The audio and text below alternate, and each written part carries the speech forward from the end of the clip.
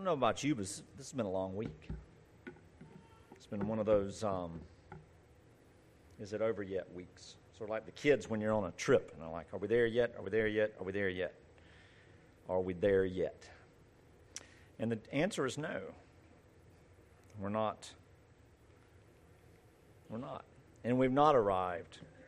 Reading out of the Psalms this morning, I was just reminded in that there will be a day where we will wake up and we will rejoice in the glory that is ours in that new state. But until then, welcome to life.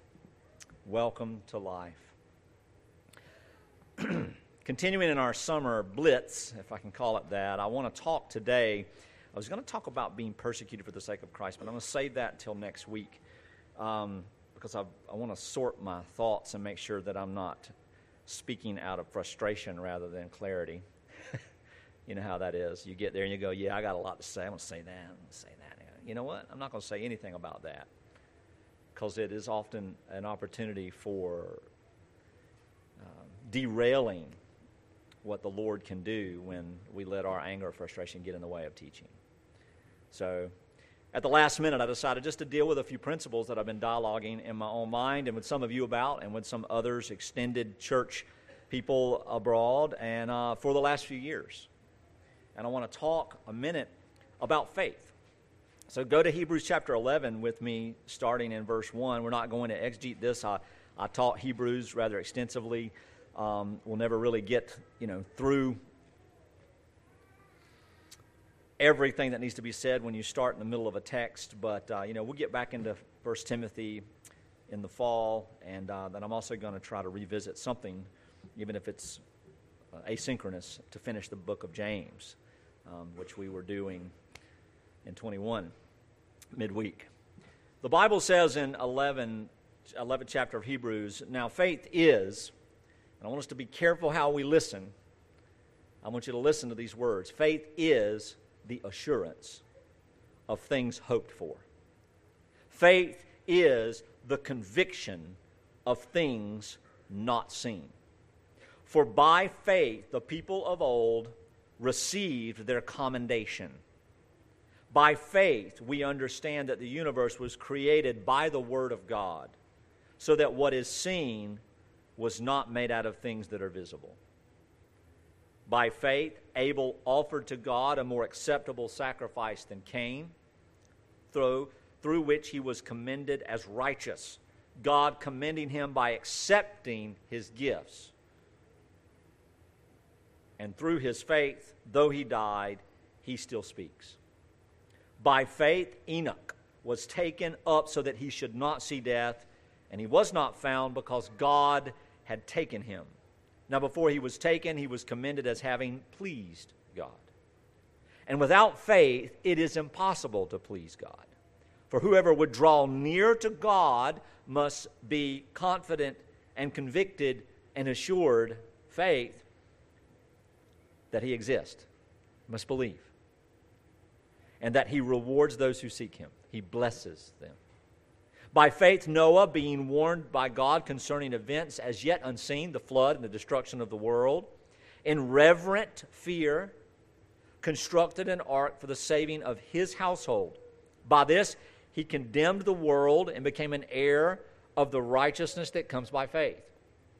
By faith, Abraham obeyed, and he was called to go out to a place that he was to receive as an inheritance. And he went out, not knowing where he was going, unseen. By faith, he went to live in the land of promise as in a foreign land, an unknown land, living in tents with Isaac and Jacob, heirs with him to the same promise. For he was looking forward to the city that had foundations, whose designer and builder is God. By faith, Sarah herself received power to conceive, even when she was past the age of conception, since she considered him faithful who had promised. Therefore, from one man, and him as good as dead, Abraham, were born descendants, as many as the stars of heaven and as many as the innumerable grains of sand by the seashore. These all died in faith, not having received the things that were promised, but having seen them and greeted them from afar, and having acknowledged that they were strangers and exiles on the earth. For people who speak thus make it clear that they are seeking a homeland. If they'd been thinking of the land from which they had gone out, they would have had opportunity to return to it. But as it is, they desire a better country, that is, a heavenly one. Therefore, God is not ashamed to be called their God, for he has prepared for them a city. By faith, Abraham, when he was tested, offered up Isaac, and he who had received the promises was in the act of offering up his only son to death, of whom it was said, through Isaac shall your offspring be named. He considered that God was even able to raise Isaac from the dead, from which, figuratively speaking, he did receive him back. By faith, Isaac invoked future blessings on Jacob and Esau. By faith, Jacob, when dying, blessed each of the sons of Joseph, bowing in worship over the head of his staff. By faith, Joseph, at the end of his life, made mention of the exodus of the Israelites and gave directions concerning his bones. By faith, Moses, when he was born, was hidden for 3 months by his parents because he saw that the child was beautiful, and they were not afraid of the king's edict.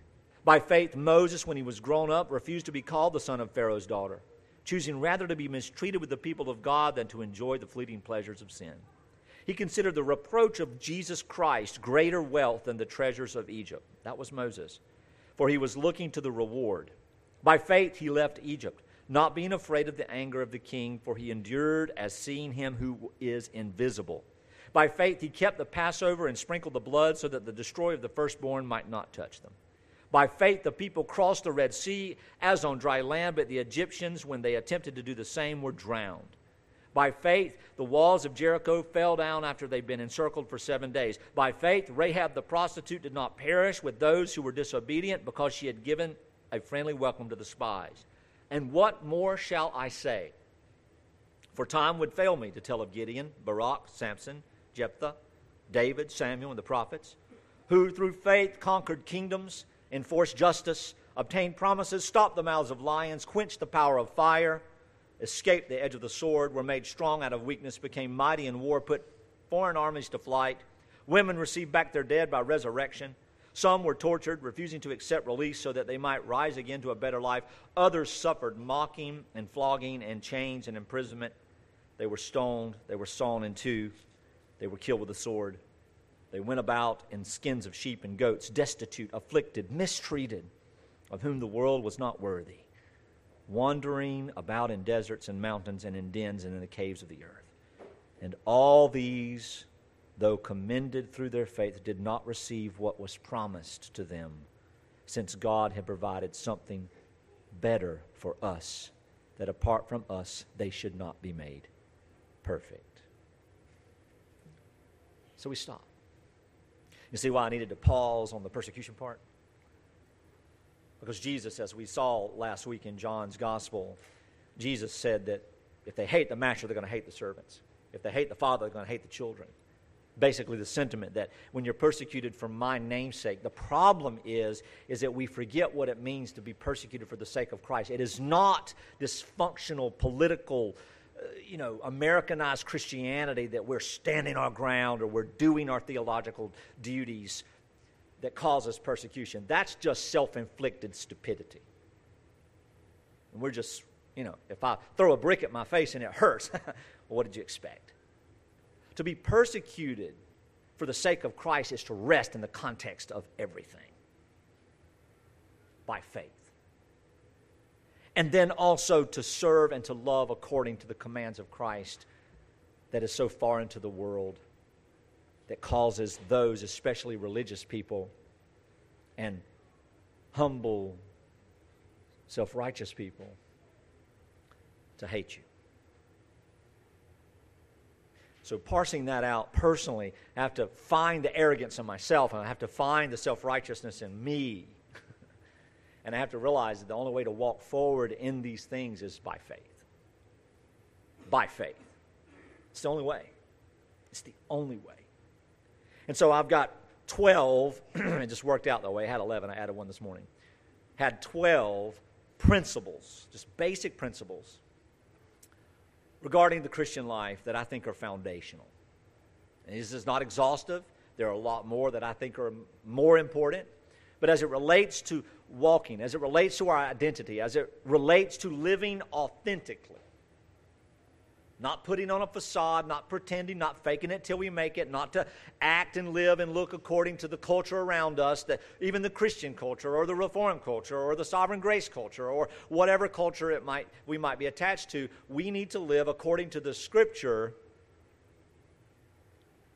and we need to be content. We need to be free. And we also need to be free to know that we're not going to get it right every time, and that we're probably going to mess it up, and that we're probably going to thumb our nose at what we know we ought to be doing and how we ought to be living sometimes. Sometimes we're going to get frustrated. Sometimes we're going to get aggravated. Sometimes we're going to become fearful and worry. Sometimes we're going to doubt. Sometimes we're just going to be apathetic and not care at all. But in all of those things, Christ never changes, and the gospel is still power unto life. And the light will always overcome the darkness. And that's where faith comes in.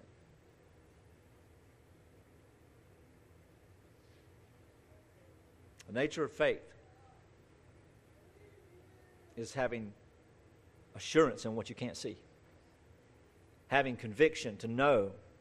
Like Paul would use the terms. He would say, I think he wrote this, but he would say in Romans, I am persuaded, I am convinced. Nothing can shake me in this context. Well, prove it. You can't.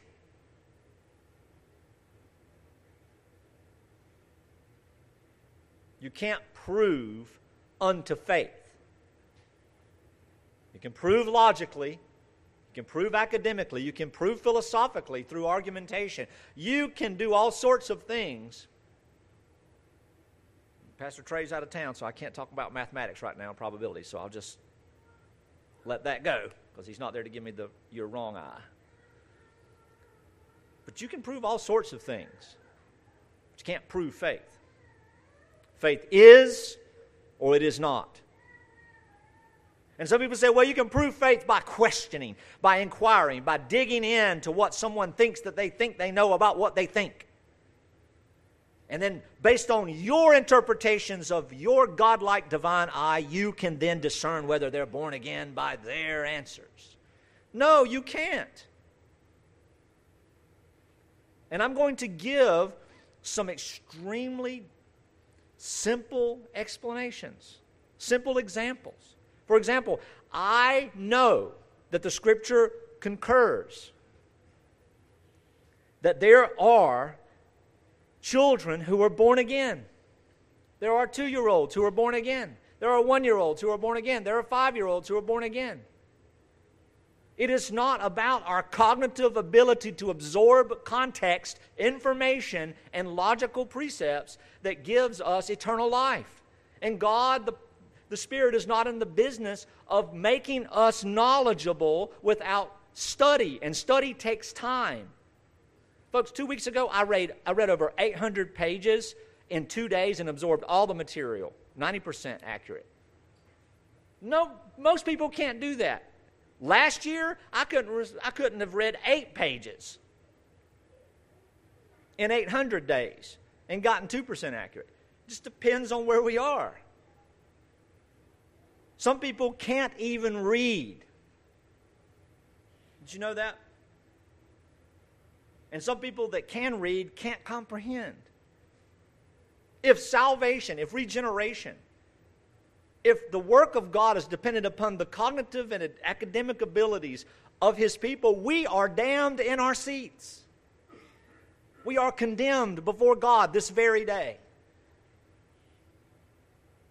If James Tippins has to give philosophical or theological seminary explanations to everything that we might discern that we are truly in the faith, not only are we becoming God ourselves, we have no hope.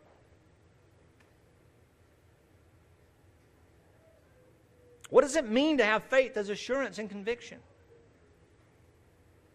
That means barring everything we comprehend, we rest in the center of our soul. I don't know, but I do know that Christ is my righteousness. And some people can't even articulate that because they don't have the vocabulary to express it.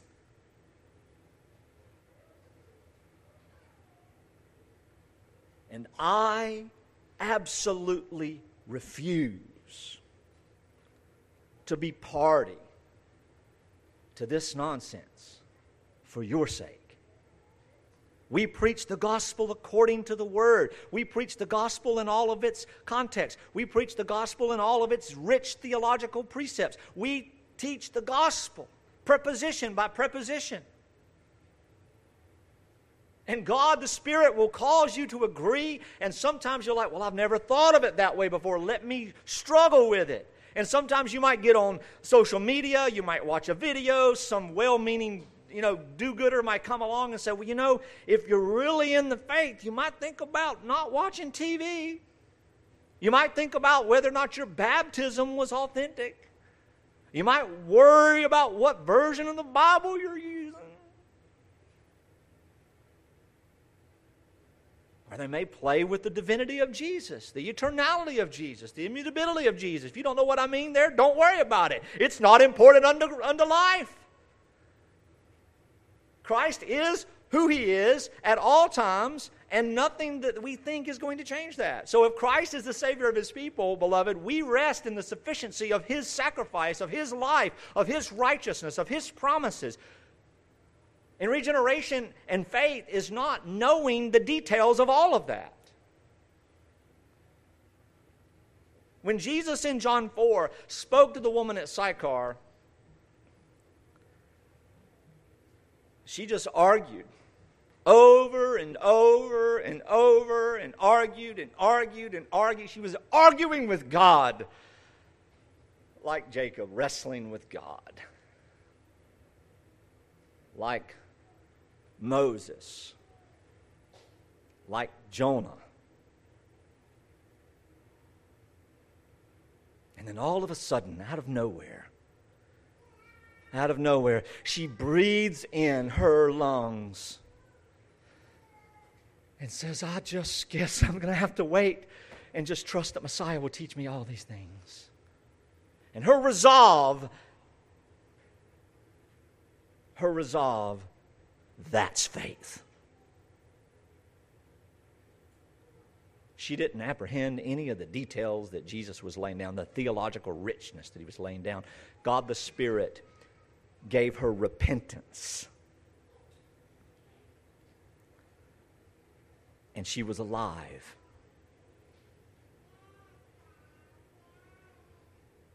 And she didn't even know it was Him until He said it. That's why Jesus makes it very clear in all the examples He gives the disciples. Unless your faith is like a little child, you cannot enter into the kingdom of heaven. Unless, Nicodemus, you are a teensy baby born of the Spirit, like an infant needing its mother, you will never see the kingdom of heaven. And I hear it, this is all mystical, supernatural. Absolutely. The work of God is mystical and supernatural.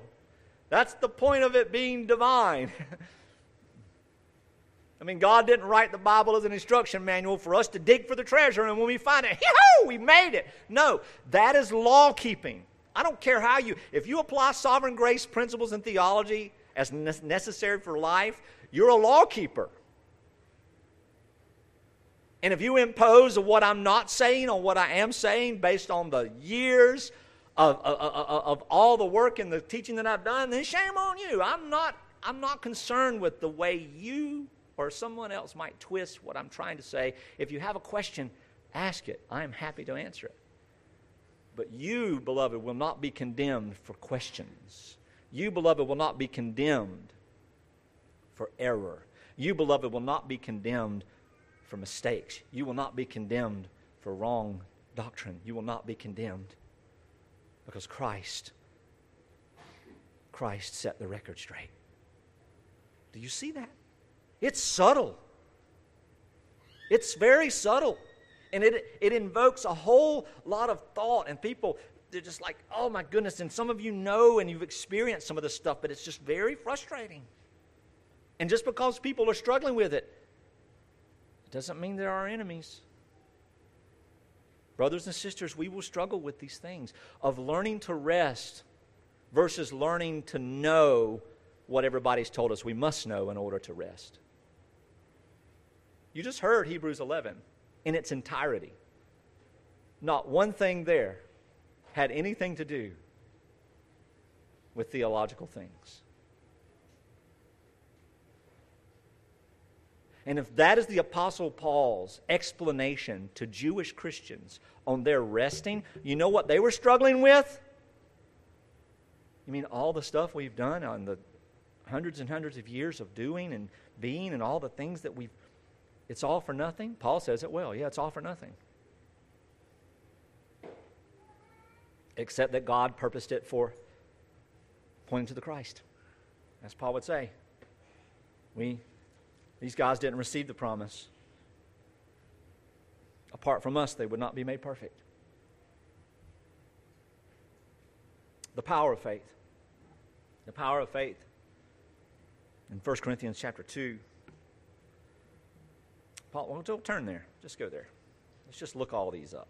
We got time.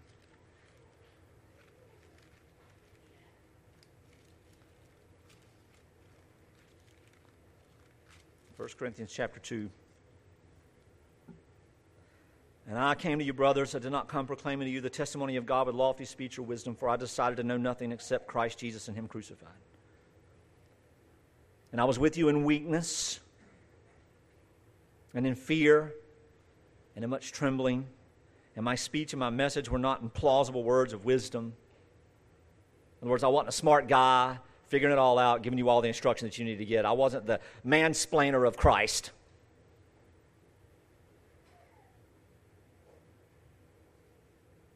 But my speech and my wisdom were a demonstration of the Spirit of power.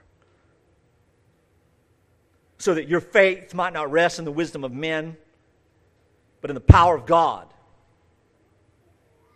And then people go, well, yeah, you got it. I got you. Romans chapter 1, verse 16 says, for I'm not ashamed of the gospel, for it is the power of God unto life, unto salvation, first to the Jew, then the Greek. Absolutely. The problem is people think the gospel is something written on a page.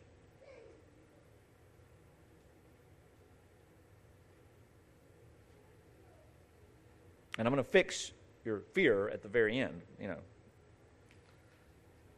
Number 8, number 9 of my points today. This is number 2. All Scripture is breathed out by God. Scripture is the full and only and final revelation of God. So everything that we know concerning God is from Scripture. But the problem is sometimes people forget that it's the work of God that puts us into the place of understanding Scripture. If we're not born again, we're not going to understand it anyway. And God doesn't use the written Scripture to regenerate us. His Spirit regenerates us. Sometimes while we're hearing it, sometimes before we hear it, sometimes after we hear it. That's His wish. Romans 3, right? Being born again is a spiritual matter. I mean, if we all, in the context of historically, in the tradition, we believe that regeneration precedes faith, and you can't understand anything until you've been born of God. And if your understanding causes you to be born of God, then you're the guy, you're the girl, you're the one, you're the power. It's not the gospel. The gospel literally means the good report of Jesus, the good report about this man from Nazareth named Jesus, who was the Son of God, who created the world and everything in it, who is God, and who came to the world and created the womb from which He was born, and born into the world with a human body, and lived for 34 years. For 3.5, 4 years, made Himself known to the world, and He taught about the kingdom of God. He taught about the grace of God. He taught about the promises of God. And then to fulfill all promises, because that's what a prophecy is, right? It's just a promise. To fulfill all promises for the sake of God's people, for the elect, for the saints, for the gathered ones, for the bride, for the beautiful ones, for the family, for the adoptions, for the adopted. He laid down His life as a sacrifice for the sake of the Father's righteous justice, so it would be upheld that we could be called the righteousness of God, and so we are now the children of God. We are the children of God. And God the Spirit will never allow His children to leave this world without understanding that they are His.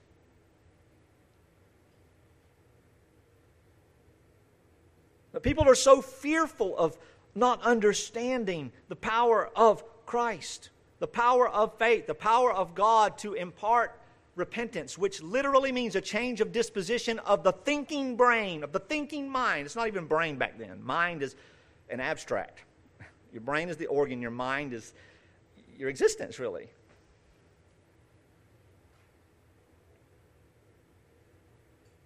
It's just so hard sometimes because we want to be in control of it all. We want to make sure that we have a foundation that's visible.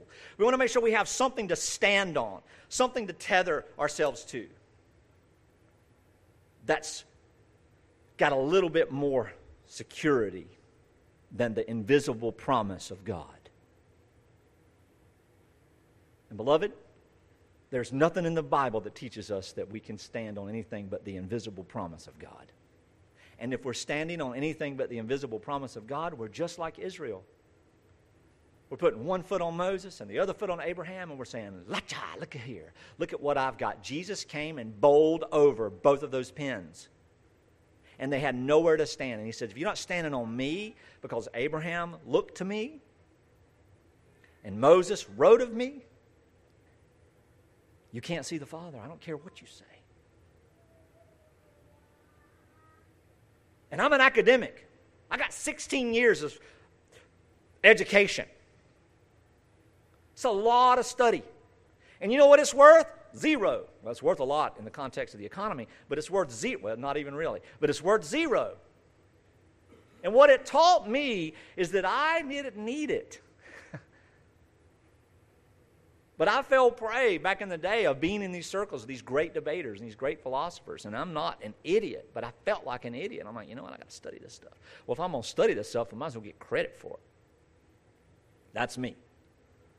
Well, I learned how to make a widget. I might as well make a business out of it.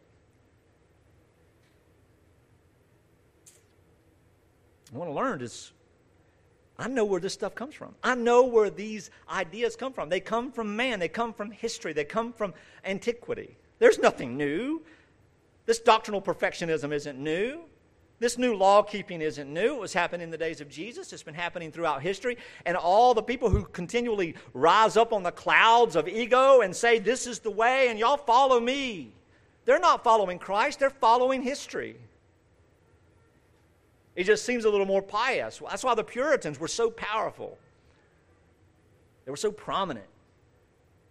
Because in the eyes of everybody, they were so perfect in the context of the picture of Christ. But yet they weren't. They were just neo-Pharisees. I love music. I love classical music. I love ancient music. I love all sorts of stuff. I love chants. I listen to that stuff every now and then. But I also listen to contemporary music. And in the pop culture of Mozart's day was Mozart. That was pop music. Yet when I got into music school, we learned how to hold our sneezes. We learned how to dress appropriately. Had to wear tuxedos. I don't even think they do that anymore. But in music school, I mean, you know, if it was classical in nature, there was some pomp. There was some pomp. There was some regalia to be had. Certain color cummerbunds. And, you know, as bougie as I am, Fancy James, I wasn't going to wear no clip-on tie. I learned how to tie those things. Because it was always the joke, you know. Trombone players come up and snatch your tie off and throw it right before the concert. Ha-ha! Well, they couldn't snatch mine. What does it matter? The point I'm making is, in Mozart day, it wasn't a formal affair. It was a rock concert. But we want to recreate that in the context of today as if it's the proper way of doing it. It's just the way things were. Could you imagine a Van Halen crowd and a Mozart concert? Yeah, I've seen it. And that's what we've done with our faith. We've let history dictate what was more pure, what was more pious, what was more perfect, because it was prominent. And instead of just being authentic who we are today, I mean, I have like one suit left. I don't even know if it fits. The last 4 weddings I've done, I didn't even wear one. Because I got that big robe I paid $250,000 for. I'm going to wear that. It needs to be formal. And we just put on the show. We just put on the garb. We put on the garment. Beloved, this is what's happening if we don't understand the idea of faith and repentance. The third thing today is repentance. What is repentance? I mean, we see it in the Scripture a lot. Repent, therefore, turn back, that your sins may be blotted out. But see, that's in Acts chapter 3, I think. And that's a historical story. That's a story of something that happened historically in the lives of the apostles, and that is not prescriptive. And believe it or not, the word repentance wasn't used there. It wasn't used there. When Peter's talking in that context, brothers, I know that you acted in ignorance. Yeah, it's Acts chapter 3, verse 17.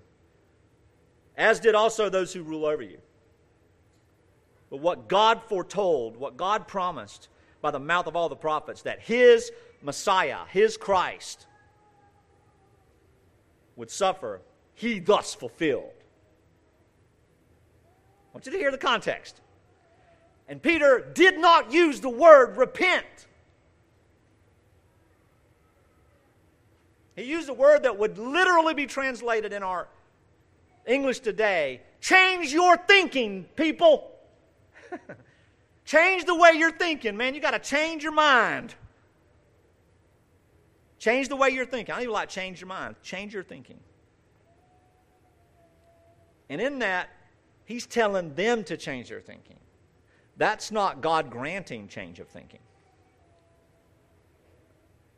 That'd be like Jesus saying to the disciples, hey, wash your hands. And people thinking, oh, I got to wash my hands. Okay, now I'm clean. No, Jesus was going to wash their feet. And Peter refused. And Jesus says, hey, listen, if I don't wash you, you have no place with me. And then wash all of me, man. Wash my head, my hands, my feet. Let me take off all my clothes. You just bathe me, okay? Because I want to be where you are. I want to be known in you. He didn't get it. But yet in John 17, Jesus does say what? He says, the word that I've spoken to you made you clean. The context always, listen, the context always defines the meaning. The definition is just a half-hearted attempt at allowing people to understand what a word could mean. The context tells you what it means.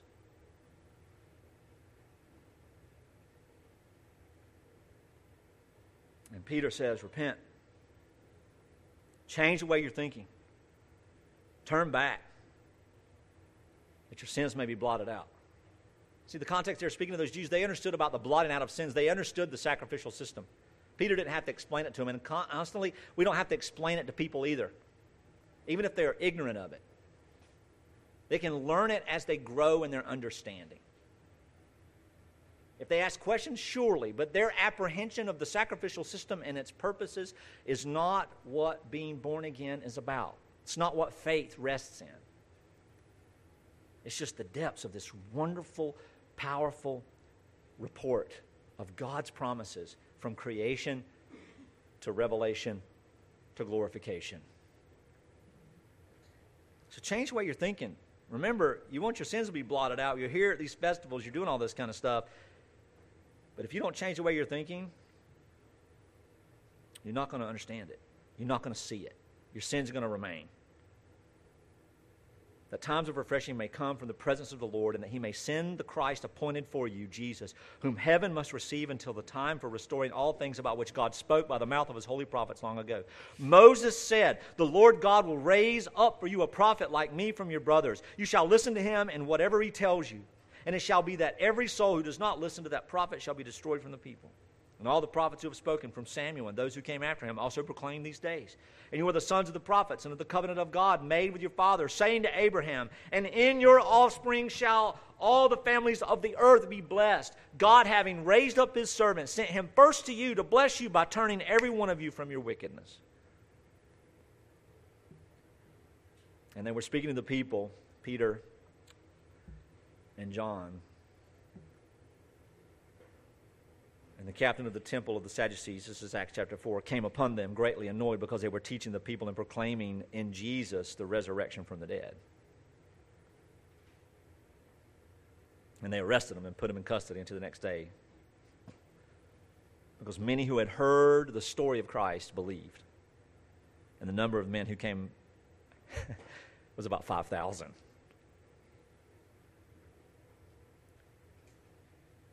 I've had friends who were arrested for doing things on the street in certain places. Some of them unjustly, some of them justly. They violated the law. And they spoke ill and they attacked people verbally. Go to jail. But I've never, ever in my life seen anyone be arrested because 5,000 people believed the story of Jesus on an open street.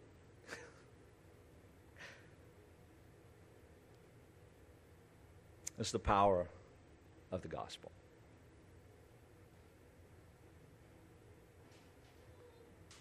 The call to repentance. It's just a challenge to change your thinking. The gift of repentance is faith. Because a lot of people have changed their thinking and they're lost as a ball in high weeds. As a black cricket on a dark night. Can't see. The good news is as the Scripture teaches us, the fourth thing is that the Word of God is transformative. The Word of God is powerful. The Word of God is, Hebrews, living and breathing, sharper than any two-edged sword. It does what it needs to do. The prophets would say that. God would say, I send my word and it will not return to me empty. It will do that for which I sent it. So when the Word of God is established in the hearts of His people, when the Word of God is preached to those who profess to be in Christ, and those people receive it, we praise God for it. When others in the same group say, well, I'm just not with you there, that is not our problem. Well, let's learn, let's walk, let's talk. And then we don't get to be the educators of the one of determining who is saved, when, and where. We just get to be objects of mercy. To continue to disciple each other and look forward to the day when people are truly living the new birth that they've been granted in the knowledge of the gospel of Christ deeply.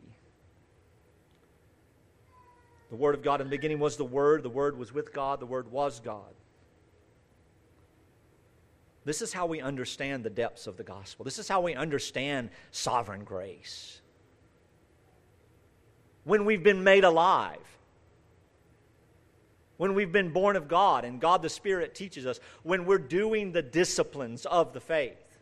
But you know, there are so many people in their journey of seeking out truth that they believed lie over here, and they believed a lie over here, and they believed a lie over here.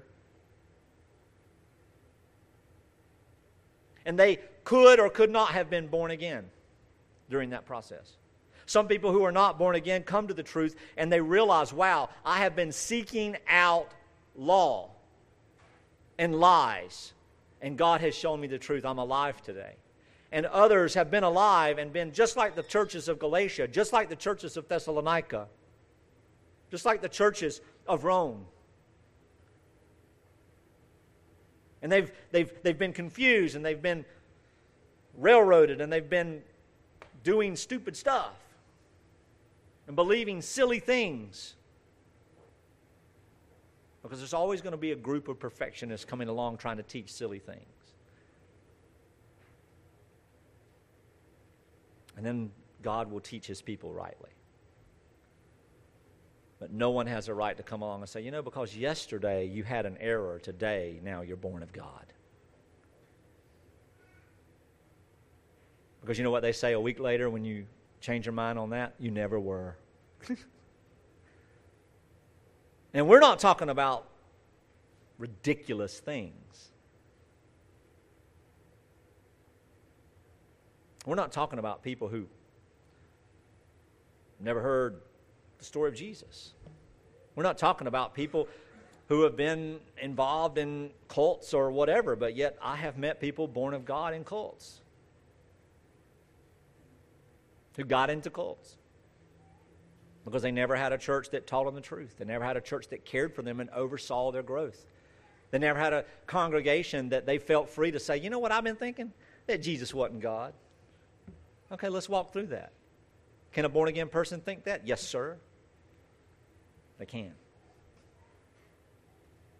Because they can sit at night and they can think, they can get on YouTube, they can think about what their grandma taught them 70 years ago. And they go, you know, I've just been thinking. It's called thinking. We all think. And so what we do is we arrest our thinking, we judge it by the Word of God, but the Scriptures are not even taught to be read correctly. Most of the people I know aren't reading the Bible. Most of the people I know love to read the prophets, but never the instruction to the church. And yet they want to live a Christian life. Read both, please. And some people that I know, they piecemeal the Scripture. Or they go in and they're trying to develop theological systems in the Scripture. The Word is transformative. It teaches us to learn itself, to learn it. The Word is God. The Word is living. And the Word commands us to do something. And this is number 6. What are we to do? Grow in our knowledge and grow in our love. And there is an incredibly silly misapplication of what it means to love somebody by thinking that keeps it real, speak the truth in love is to condemn a person because of their error or their unbelief.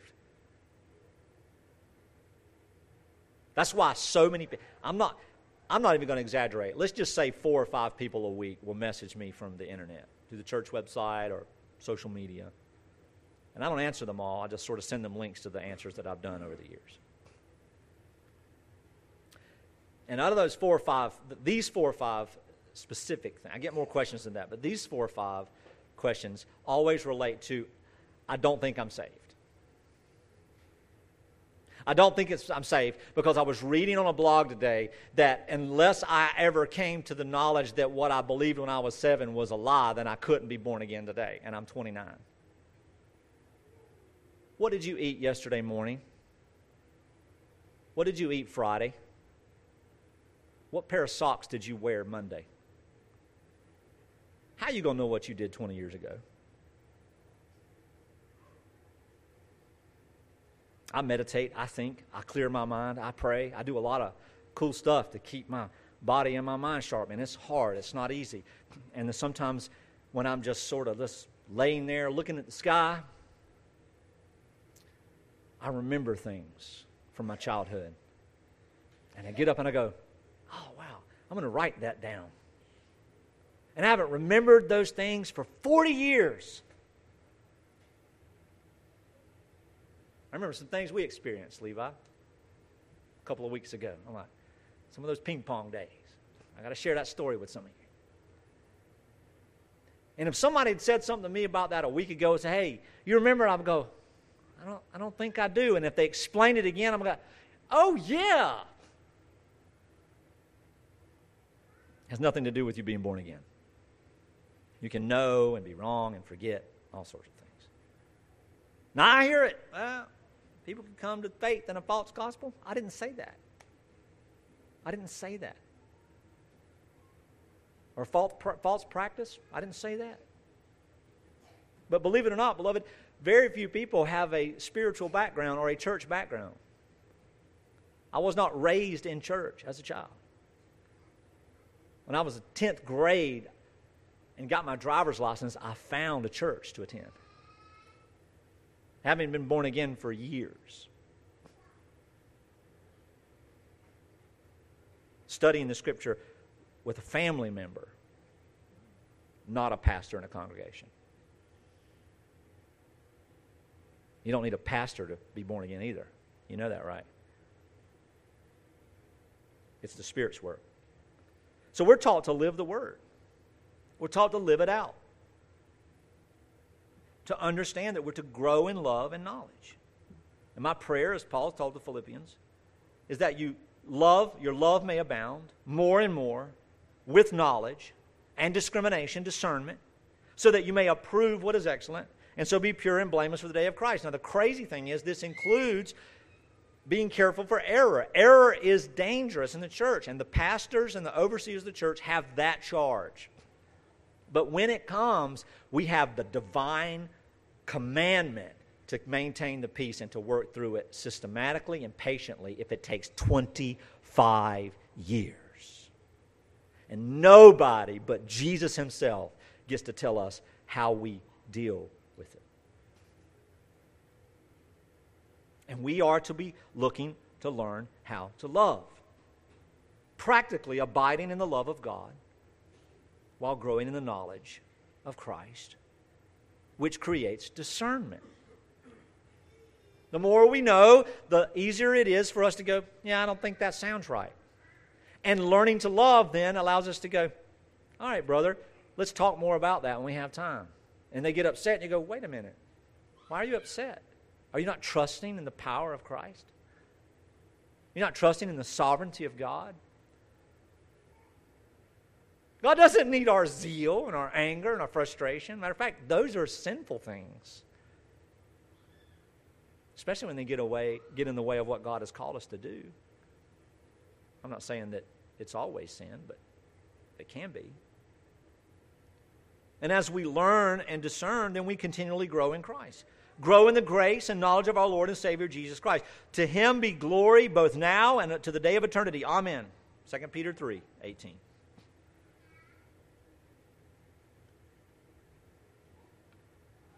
How do we do that? Well, we do that. I mean, Peter would tell us. Peter would tell us, wouldn't he? 2 Peter. He talks about being careful of false prophets and false teachers. He tells the elders to shepherd the flock in the context of humility and patience, clothing ourselves with all humility. Peter gives a lot. He gives a lot.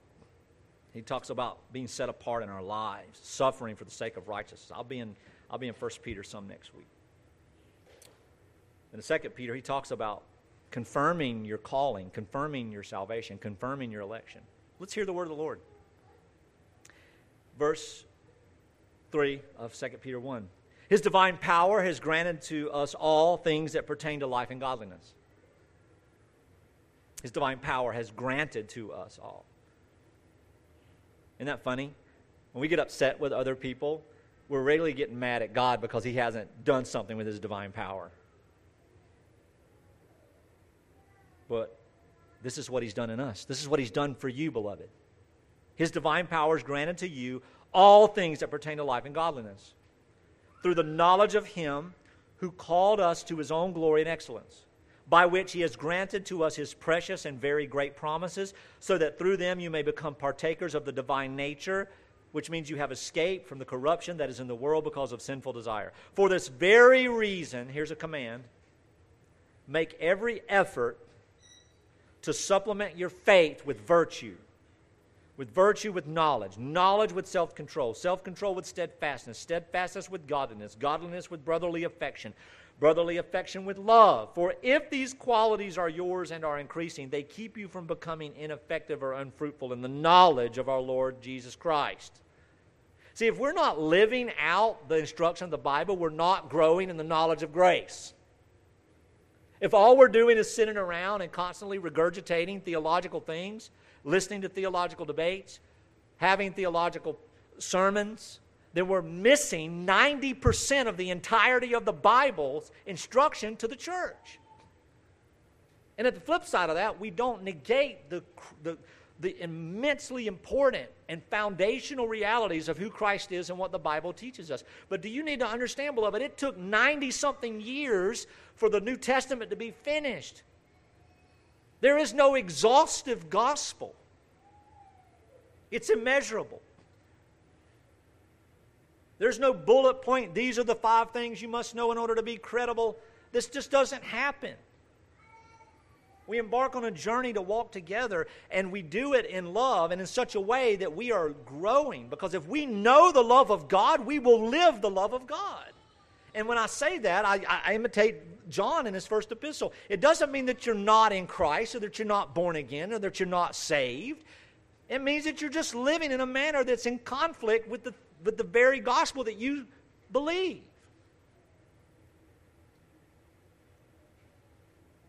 We're to continually grow, and we do so by handling the word of truth. Let's continue to read in 1 Peter. Whoever lacks these qualities is nearsighted, and he is blind, having forgotten that he was cleansed from his former sins. Therefore, brothers, be all the more diligent to confirm your calling and election, for if you practice these qualities, you will never fail. For in this way there will be richly provided for you an interest in the eternal kingdom of our Lord and Savior Jesus Christ.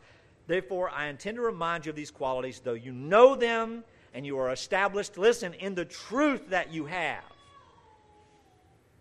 I think it right, as long as I'm in this body, to stir you up by way of reminder, since I know that putting off my body will be soon, as our Lord Jesus Christ has made it clear to me, and I will make every effort so that after my departure you may be able to have time to recall these things. And then what does he do in verse 16? He undergirds the Scripture. We're not making this stuff up. This is not a clever, devised myth. When we made known to you the power of the coming of the Lord Jesus Christ, but we were eyewitnesses of His majesty. For He received honor and glory from God the Father, and the voice was borne to Him from the majestic glory, "This is my beloved Son with whom I am well pleased." We heard this voice. We heard this voice from heaven, and we were with Jesus on the mountain, and we have the prophetic word more fully confirmed, that which we've been reading since we were children. Oh my, this is what they were talking about. You would do well to pay attention to that word as a lamp shining in a dark place until the day dawns and the morning star rises in your hearts. Knowing first of all, these are saved people. Knowing first of all that no prophecy of Scripture comes from someone's own interpretation. For no prophecy was produced by the will of man, but men spoke from God as they were carried along by the Holy Spirit. But there's going to be some false prophets. There's going to be some people come in. And you know what? We're going to be those false prophets from time to time, and we get these inclinations and these ideas. And we just lovingly correct one another, and the correction is evident.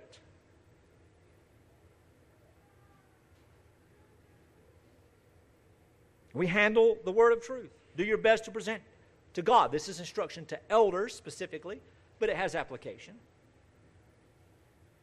Do your best to present yourself to one as God, approved, an approved worker who has no need of shame, rightly handling the word of truth. We have to practice interpreting the Bible. We have to practice loving and serving so that God, the Spirit, will give us the understanding of the knowledge of grace, so that we will grow and love and prove we are the followers of Christ.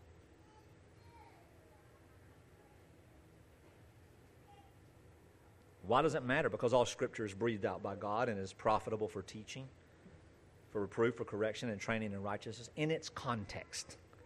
My commentary is not powerful over you. My commentary is explicative. My commentary is oversight. My commentary is nuanced. My commentary is minutia. Sometimes it's humorous. But it's not power over you. It's the Word of God and that engagement and that conversation and that life together that makes the difference. We always go back. Well, James, what you said last week, I don't mind being pushed on that. What you said last week, it seemed to conflict. Okay, let's go to the Word of God. You know what? I stand corrected. You know what? I'm not understanding this right. You know what? I think I'm right, but I'm going to have to give me a few more months or a couple of years to figure that out. And that's how you should be.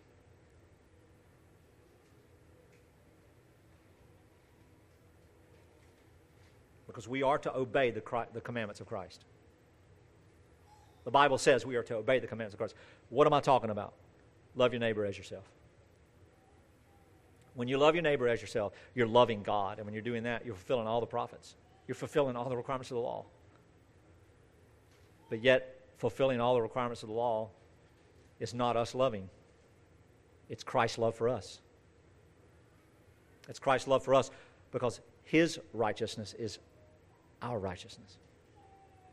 The Bible, the gospel, the good news is not about what Christ did to show us the way that we could follow by doing as He did and earn salvation. The gospel message is that Christ is salvation. And that in His death, the reason He was raised to life is because He was sinless. And when He said it is finished, He meant it. It wasn't a euphemism. It's finished. I finished the work that I was sent to do. I paid for the sins of my people. Who are your people? You'll know them by their love for one another. You'll know them by their faith. What about all these knuckleheads that are running around as people of God and they're not loving? Then we just correct them. Well, what if they don't change? Then we disassociate with them until they do. Every time I come to your house, you slap me in the face. and throw dirt in my eye, I'm probably not going to come around until I know you're not going to do that anymore. Or worse, you invite me over and I open the door and just throw sand in your face. I'm going to fix that. We're to obey Christ's commands. Why? Because the power of Christ's resurrection is ours. God's love for us is proven in the death and the resurrection of Jesus Christ. It's really the critical reality of things. I mean, see, we believe everything. We've got Marvel movies. We've got thousands of years of incredible Greek and Roman writings of powerful things, just all sorts of supernatural stuff. But Jesus, historically, is just this man. Came from a town nobody wanted to associate with. And claimed to be the Son of God. And he died and he rose from the dead. And hundreds of people saw him. And they wrote about it. And God the Spirit in the story of Christ shows us that the power of the resurrection is ours. We became like him in his death. In other words, he died, so we died. So our justice is satisfied, or God's justice is satisfied in the death of Christ. The record's clean. The wall of hostility is gone. So therefore, the final thing I want to say, I've already preached about probably a dozen times this summer, is that we are free. For freedom, Christ has set us free. Galatians 5:1. Stand firm, therefore, and do not submit again to a yoke of slavery. There is no slavery in the life of the Christian. So much so that Paul has to warn us, hey now, wait a minute. We know what is good and prudent. We know what is wicked. Let's avoid the wicked. Don't use this freedom, this amazing grace. Don't use this absolute, just no shackles and no boundaries as an excuse to sin.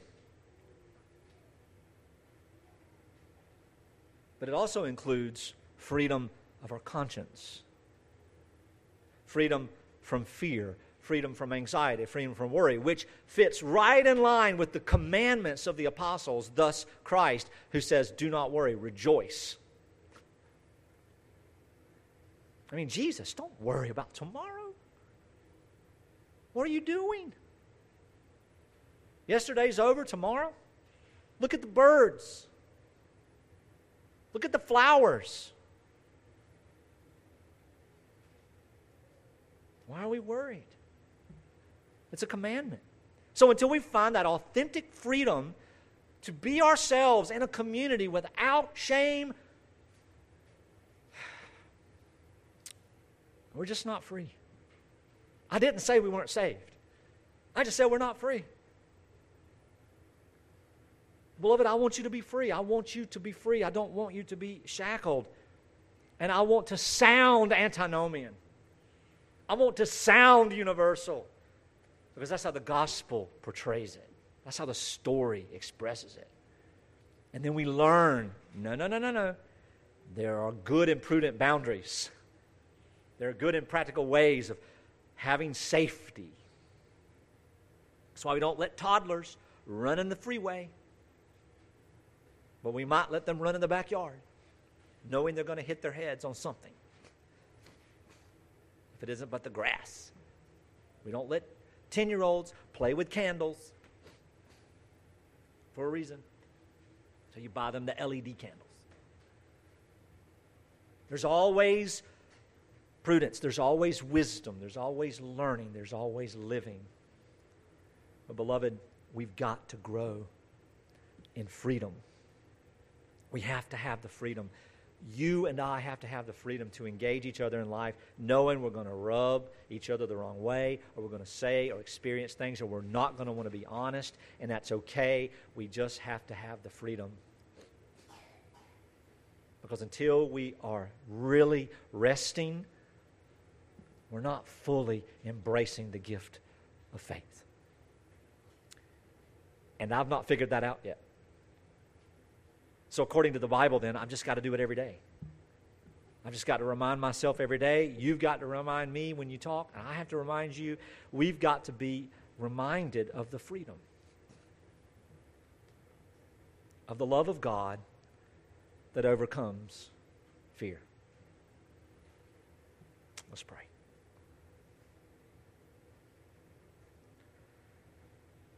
Father, these things, I know I have said things this morning that when I listen to them, I'm like, well, that doesn't really work, or that's going to open up a can of worms, and I might have worded that better. But Father, you know what I'm trying to say. You know what we need. You know where we need to go. You know what we've been through. You know everything. All at once, all the time, forever. And Father, you've known us before the world began. We haven't always known you. So we thank you for that knowledge. We thank you for the sovereignty of your work in our lives. We thank you, Lord, for giving us rest. We thank you, Lord, for giving us true doctrine and deep theology. And Father, we thank you, Lord, for giving us practical instruction and loving commands. And so, Father, I pray for my brothers and sisters. I pray that we would all be free to live authentically, to not worry about the self-imposed boundaries or the cultural boundaries that we put on ourselves concerning our faith in the Christian life. That we would heed the warnings of Scripture, but at the same time live and breathe in the depths of that grace that is ours. That we would be ignited and compelled by the love that you've shown us in Jesus rather than the fear of wrath, which is not ours to bear. And Father, there are some of us who have struggled with emotions and our bodies and relationships and with other things in life that we just can't seem to overcome them. Lord, be the healer of our minds, of our bodies. Be the healer of our hope. That we might praise you for it.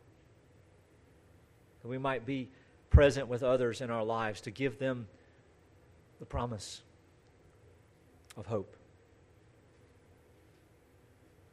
Father, help us as your people to stop living in seminary mindset, to stop living in this just rigidity of study that's not holistic, that's not the full counsel of your word. Give us life abundantly, that we may grow into the knowledge of love and grace.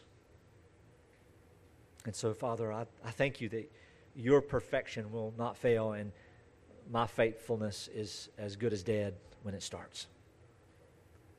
So we trust in you and your promise. We trust in you and your power. We trust in you and the person of Jesus Christ, your Son, whom you have sent to save us. And in him alone do we rest by your divine work. Teach us, Christ. Help us to change our minds about the errors that we have. Help us to grow and be patient and loving as we help others patiently traverse this great life.